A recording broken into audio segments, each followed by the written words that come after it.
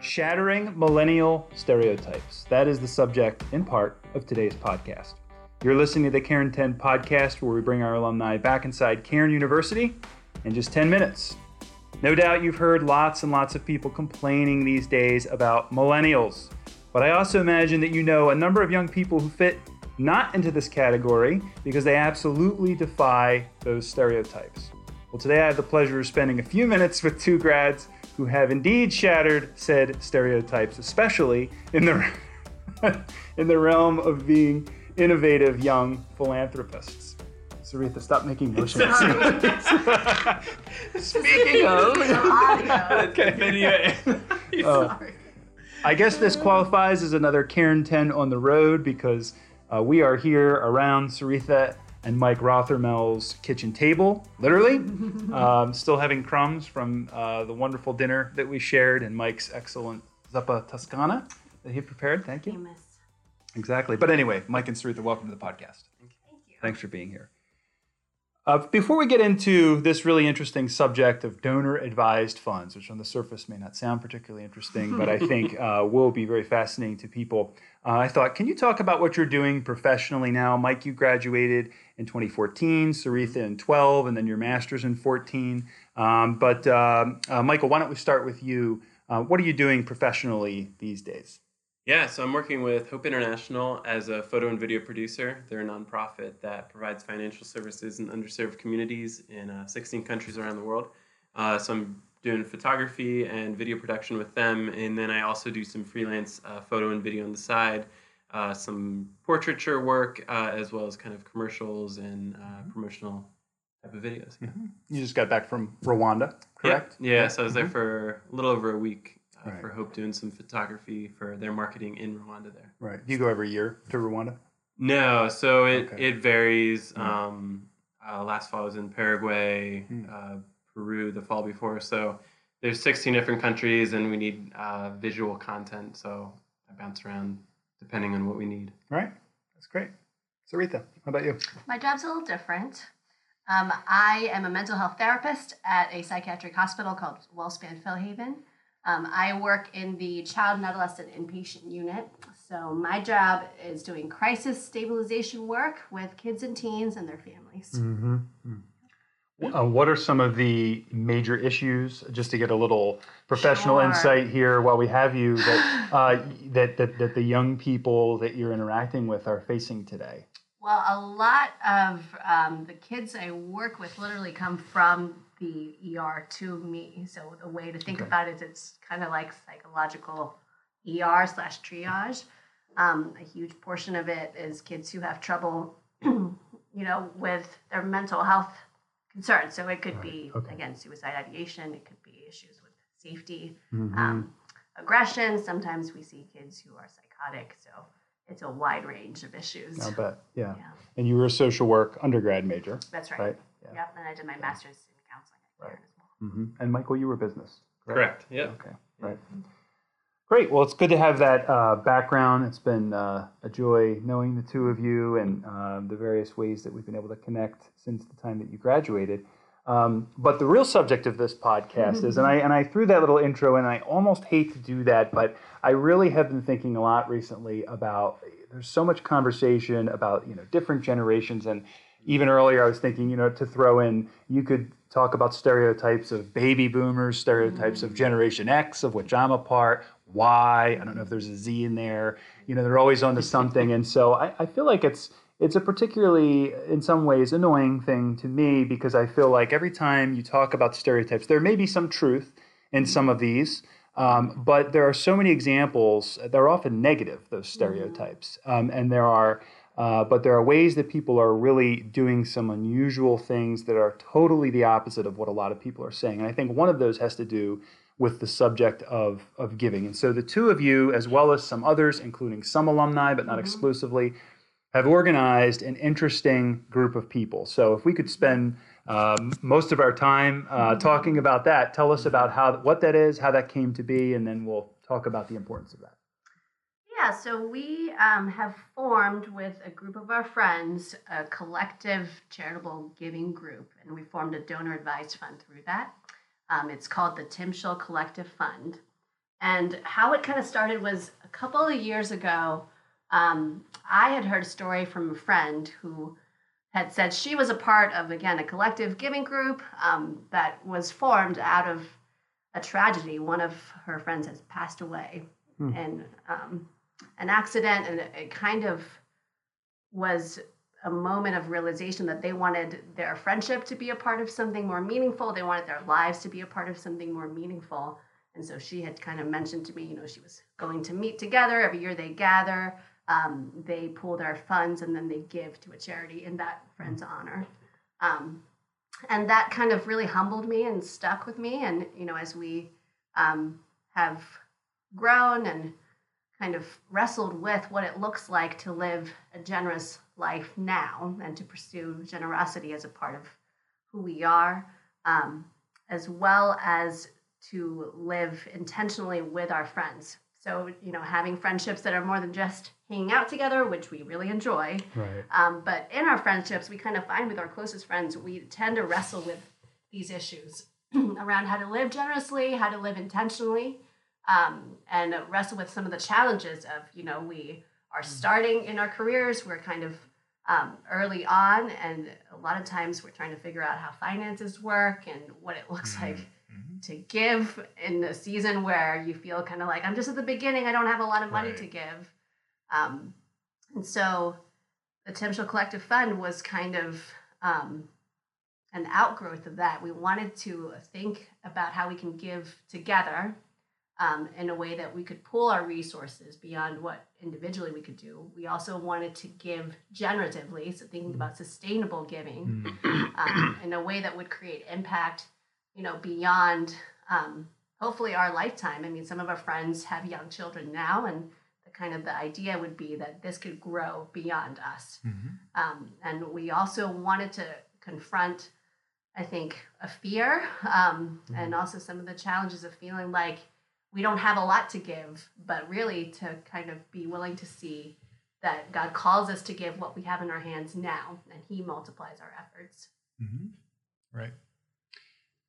Michael, can you talk a little bit about the difference? And I know that you're not necessarily an expert on this, and we're going to give some information on how people can find expert information on donor advised funds, but how is what you've done here different from you just getting together and saying, okay, well, let's all pool. I'm just going to throw, you know, let's all put, we've come up with $1,000 and we're going to give that. How is this different from doing that?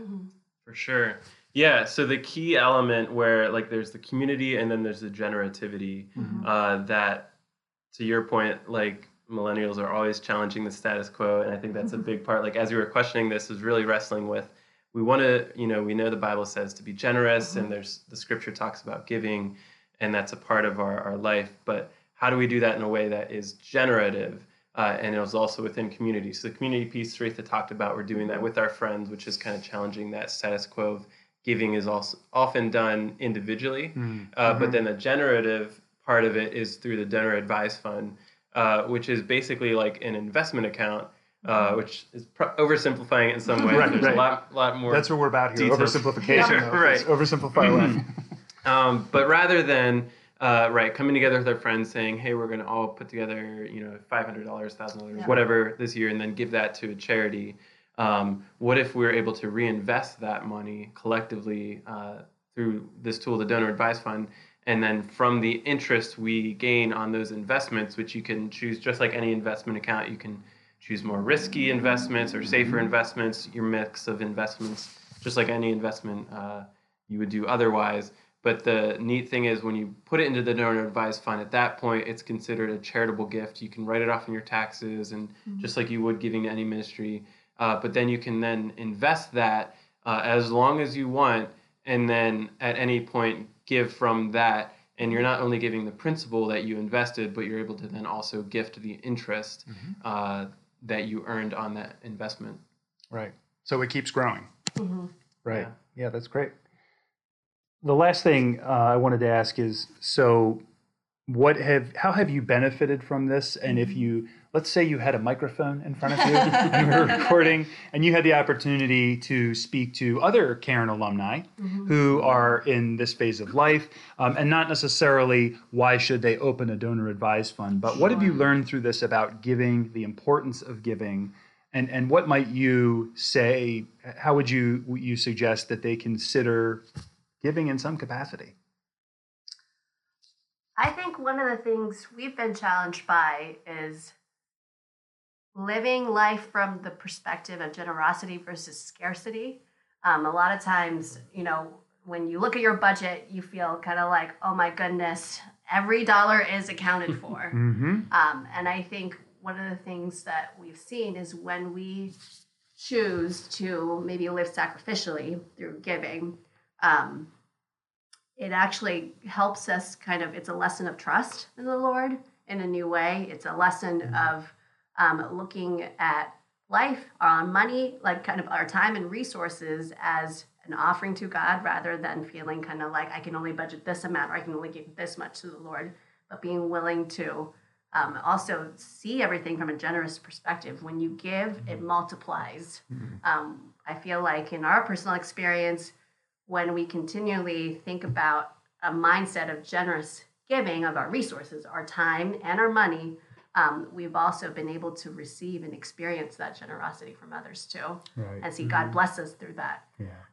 So I would really, encourage anybody who's thinking about giving to wrestle with those things. I think it's actually really important to lean into some of the discomfort of that and actually kind of learn more or develop kind of your perspective on giving.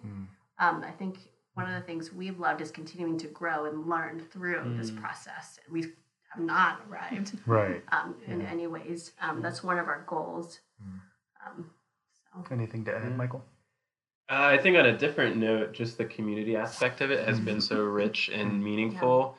Where, like I was saying, giving is often such an individual thing, and finances in general are often a private thing in our American culture, which isn't always necessarily bad. But I think in this case has been so rich and meaningful, and it's sort of funny when we were starting this fund. We were getting advice from someone in finance, and at the end of the call, they basically said, good luck. Like, I hope you have your friends in a few years. Mixing friends and money, it's tricky. And it's definitely, we've had some hard conversations already. But I think that's part of what has even made it so good, is learning together, but also growing together by challenging our preconceived notions, just in a range of. As we're setting up this fund, we have to talk through how are we structuring the organization? How are we going to vote on which ministries get it? How are we, just like all those different pieces. And I think it's been really encouraging to work through those questions just to arrive at those answers and better know ultimately how do we steward the money that God's given us. I think one more thing I would add too is that we often have a fear that we have too little to give, that like our money is not going to create any impact when it's not, whatever, $10,000, $100,000. And one of the things we feel challenged by is kind of the story of the widow's mite, where like God asks of you to give what you have, and this is an act of trust and that participation really in his journey of what he's going to do with whatever dollar amount, even if it's $1.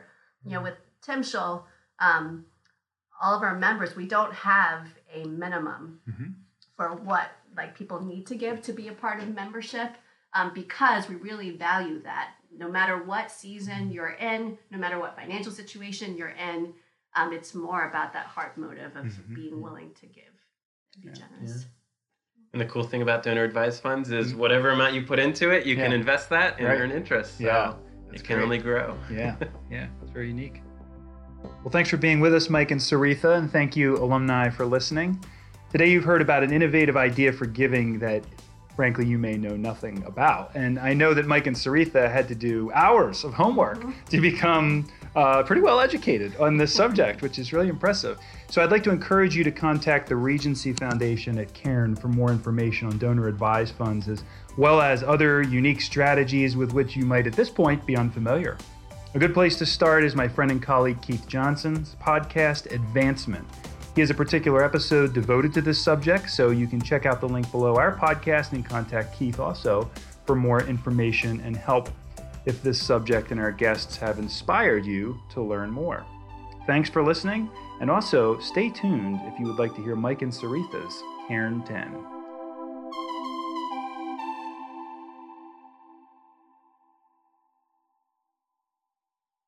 Okay, you ready? Mm-hmm. Okay. Who is your favorite professor?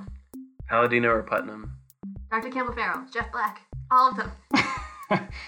Which book did you read during your time that had the greatest impact on you? Zeldin's Conversation. Surprised by Hope by N.T. Wright. What spot on campus do you remember the most fondly, and why? I'd say the cafe. Lots of good food and good hangs. There's a tree on a hill next to the music building. I used to go there and just lay underneath that tree with my friends, sometimes with myself. It was great. Which class rocked you most at the core? I'd say one of the most impactful was Students' Life and Calling, and just the way that it challenged my perceptions of how the Bible integrates into everything. Which class? I don't know. Wisdom literature was really meaningful to me. All my social work classes were super meaningful. I'm not going to answer this one. Just cut it out. I don't know. I can't answer that one. What was your favorite non-academic related thing to do while you were here as a student? Or while you were there as a student? I was an RA and I really loved that.